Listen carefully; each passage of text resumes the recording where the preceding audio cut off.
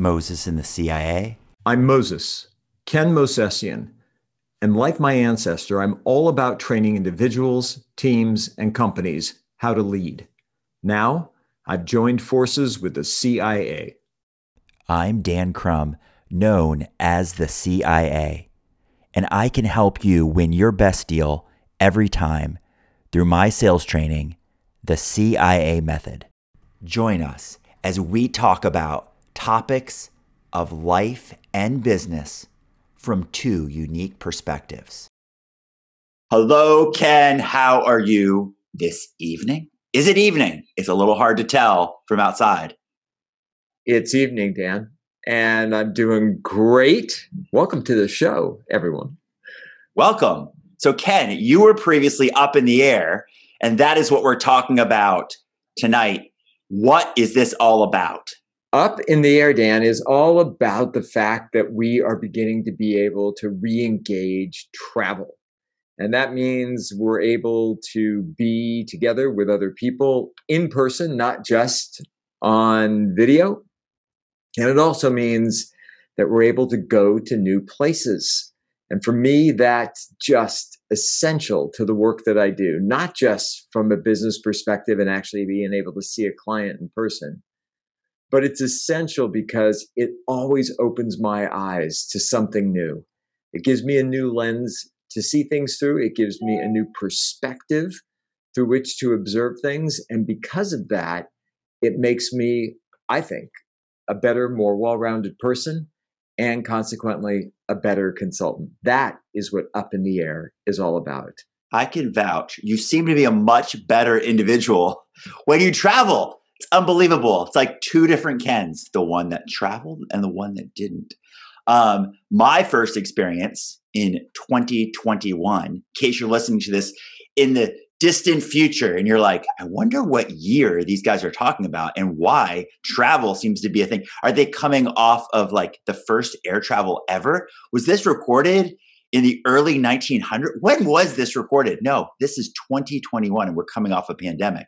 And my first experience being up in the air, traveling on a plane, was to see Ken. I made the trip out to Phoenix to see Ken. I was traveling out to Phoenix and I got to see Ken. Isn't that great? And if you look back, you'll see that we recorded a live session inside of Ken's home studio. Very high end. I don't want to say any numbers, but he might have spent $10 million in his home studio. But that was my first experience in 2021 being up in the air. Ken, tell us about when this all started for you, when planes were first invented. Go back to there. Well, given that I'm best friends or was best friends with the Wright brothers, I simply outlived them. We had a great time developing aviation together. Unfortunately, I'm never credited in any of the books, which is sad. But when it all started for me was when I was a kid. I just fell in love with aviation around 5 or 6 years old. And I remember asking if I could get a subscription to Flying Magazine. And I had a subscription to Flying Magazine all the way through 21 years old when I was still at home, went to college in my hometown. And I had a subscription to Flying Magazine. I read it cover to cover every single month. I got my private pilot's license at 18 years old. And my dad bought a plane, a single engine Piper, 4-passenger, flew it out from Vero Beach in Florida where the factory was.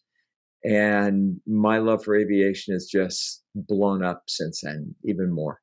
And so anytime I can get on a plane, anytime I can go to an airport, anytime I can just go near a runway and park and watch planes take off and land and smell burning Jet A, I am a happy boy. And the thing that was so earth-shattering for me in travel was my first trip alone was between my junior and senior year in high school. I flew to Switzerland on a work experience program for about 3-4 months, and it opened my eyes to a whole different world. It just completely shifted things. This was at a time, Dan, when there were no cell phones. There was no way to communicate back home except writing a letter to your parents or to your sister, to your friends. That was the only way to do it. And on a couple special occasions, I would go down to, I think it was at the post office, where you could set up a long distance call, be back at a certain time, and then place a long distance call. I think I did it once during that entire trip. But other than that, when you left, you were in a different world. And there was something about being in a different world that just opened my eyes to different cultures around me and different ways of doing things. And so when I came back, I brought that perspective with me. And that really set me up for the sense of being a citizen of the world. Speaking of the Wright brothers and a different world, you may or may not have heard they brought a piece of the Wright brothers plane onto the Mars rover, and the little drone flew up. The first air travel in another world on Mars contained a piece of the Wright brothers plane. I don't know if you knew that, but that's a really cool fact. And when you said your first plane was a Piper, it made me think of a good show, Orange is the New Black, because the main character's name is Piper. And if you haven't seen it, check it out. But no, I actually think this is a really genius idea to talk about being up in the air. What's really is cool for me is if I get to fly and let's say I sit next to somebody and they tell me it's their first time ever flying. Like, how incredibly amazing. It still baffles like your mind. It's probably no different than the baffling of like electricity or the internet, but it baffles your mind to think this ginormous machine first can get off the ground, but not just get off the ground, can go up to thousands, tens of thousands of feet into the air and then maintain speeds in hundreds and hundreds of miles an hour. That's unbelievable. That doesn't make any sense to me. I mean, credit due to the Wright brothers for figuring that out. That's incredible.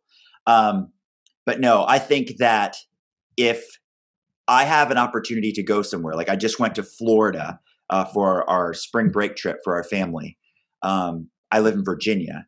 So many people would say, "Oh, did you drive?" And I'll say, "No, because I take every opportunity to fly because I can't get over the convenience of being able to fly somewhere in literally a couple hours versus spending, let's say in this example, 12 hours in the car or 2 hours in a flight, an hour and a half in a flight." I was like, I'll choose the flight. I love the convenience of air travel.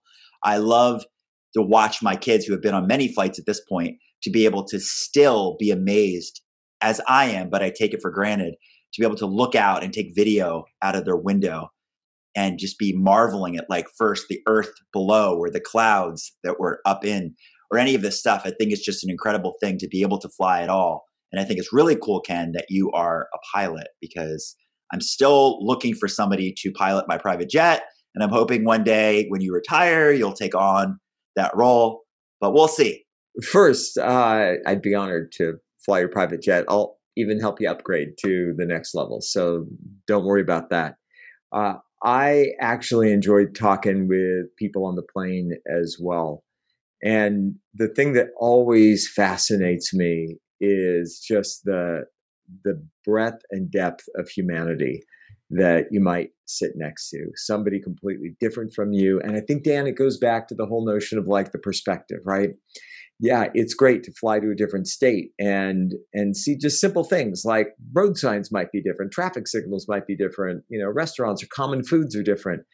But it's the getting there that's also part of that experience. What's it like to sit next to somebody else who might be from another country who's traveling to a different state? What's it like you said, to sit next to somebody who's never traveled before?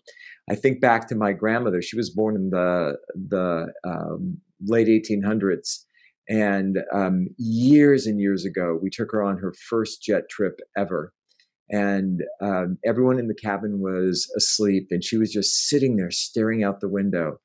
And I leaned over to her and I said, "We're 35,000 feet in the air, and we're traveling at 560 miles an hour."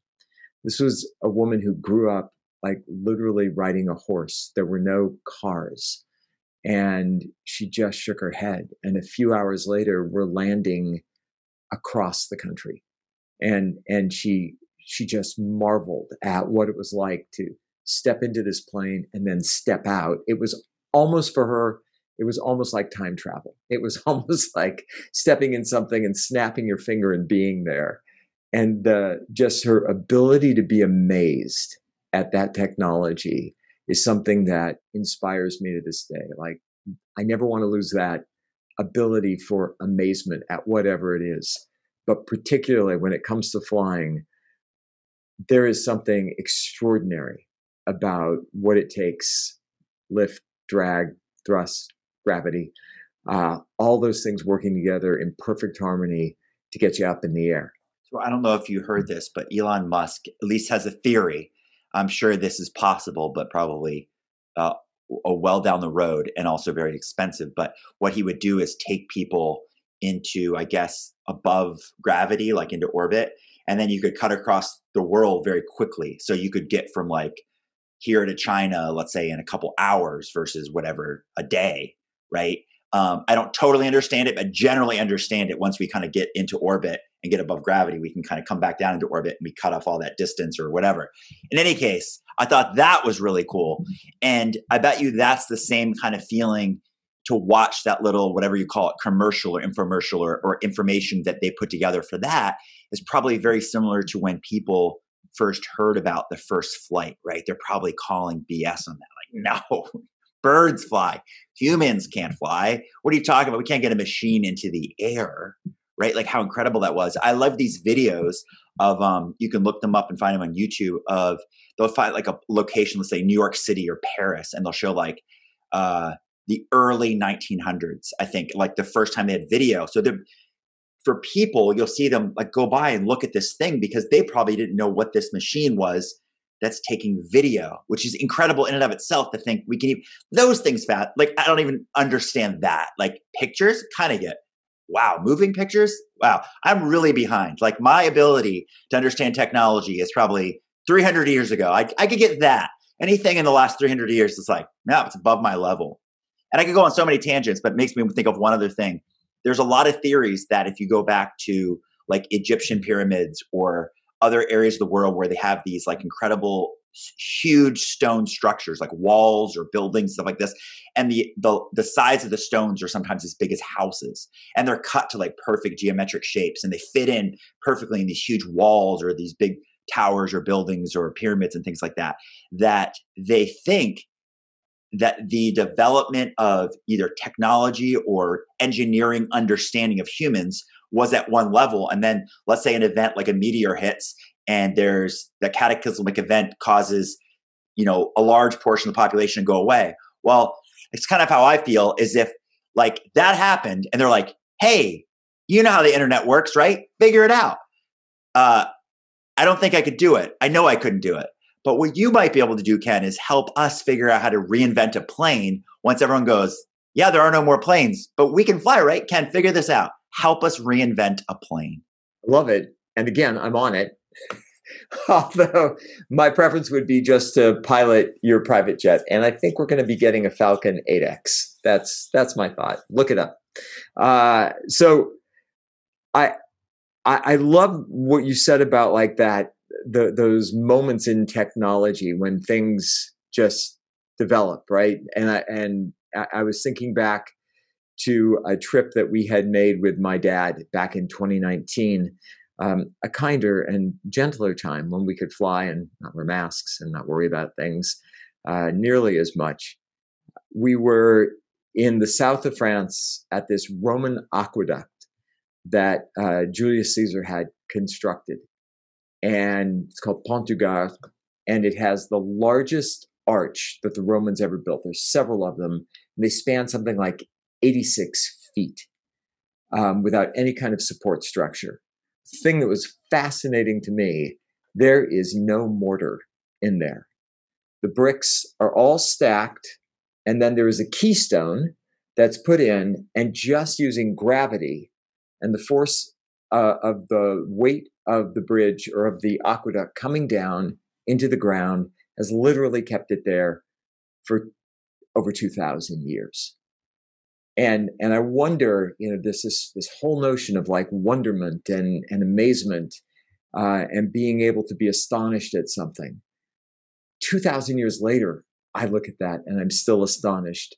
And that's with the advancement of technology that we have, with all the modeling that you can do with computerization, They had nothing. They literally had nothing. They had like drawings that they made. And obviously it worked, and it worked brilliantly. And I wonder and I hope that future generations way down the road will look back at this and think, my God, those humans hardly had anything at their disposal at that time. And they still managed to like create an airplane, as they vanish from point to point to point in a nanosecond. And so I think what we take for granted today will be astonishing to future generations, given the level of technology that we have now compared to what the future might hold. Just like when we look back, I'm astonished that aqueducts and cathedrals got built and are still standing without any kind of assistance. And I think, Dan, to circle back to where we started, this whole thing for me is about seeing life through another lens. And whether it's the lens of appreciating technology and the ability to get in a plane, and like you said, this really heavy machine goes up in the air, flies really fast, and takes you to where you want, or whether it's the experience on board and meeting other people, or whether it's the actual destination and being exposed to a new culture. Travel in general, I think, is the greatest thing that anybody can do to enrich their mind and their life, their business. Probably 20 years ago, I first heard about virtual reality, and I was excited. I'm big into technology as far as like wanting to utilize it. And I thought, how cool will that be? I heard somebody say, you'll be able to have the experience of going anywhere in the world, but you don't even have to go anywhere. You literally just put on your virtual reality goggles or whatever, and you can look around it as if you're wherever. Just pick a spot, right?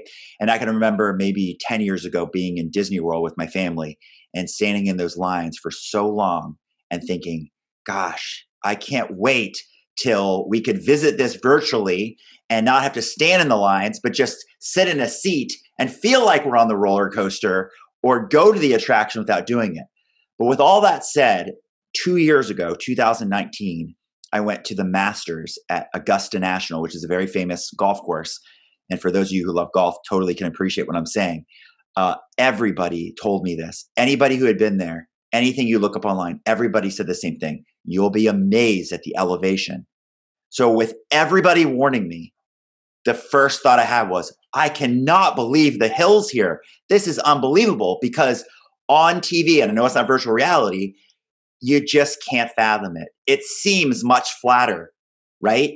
It's not 3D, it's 2D, but it just seems like, no, I've seen this hole for my whole life. And then you go there and you realize this drops down 50 feet here, raises up 100 feet here. It's the most hilly golf course I think they play on tour. But I could not appreciate that without going. So I could not agree with you more, Ken. I would say to people, it's not enough to watch a video on YouTube, or if we ever get to this amazing space, which I'm sure we will, where you could visit it virtually. Travel, travel, travel.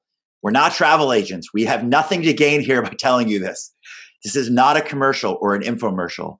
But I will say this old adage of, if you had a certain amount of money and you could spend it on something, don't buy something materialistic, because after that wears off, you kind of put it away. But the memories and the experience you gain from traveling will last with you forever. And as much as I'm a proponent of take some pictures and document what you do, also put your phone down and experience it in real life without through the lens where you're only seeing it this big. See the whole thing. That's the true virtual reality that you can really experience with travel. I couldn't have said it better. And that last piece is right on 100%. Take a couple pictures, put your phone away, experience it, be there, meet people, look up, look down, look around. If you're only looking for the next shot that you can frame up for Instagram, you've defeated the purpose of going. Be there, live, enjoy the food, enjoy the experience, enjoy the people that you're with. You'll remember that forever. That's the real thing. Be a collector of experience, not of things. Thank you for listening. To learn more, check out mosesinthecia.com. To learn more about Ken Mosesian, check out mosesian.com. To learn more about Dan Crum, check out dancrum.com.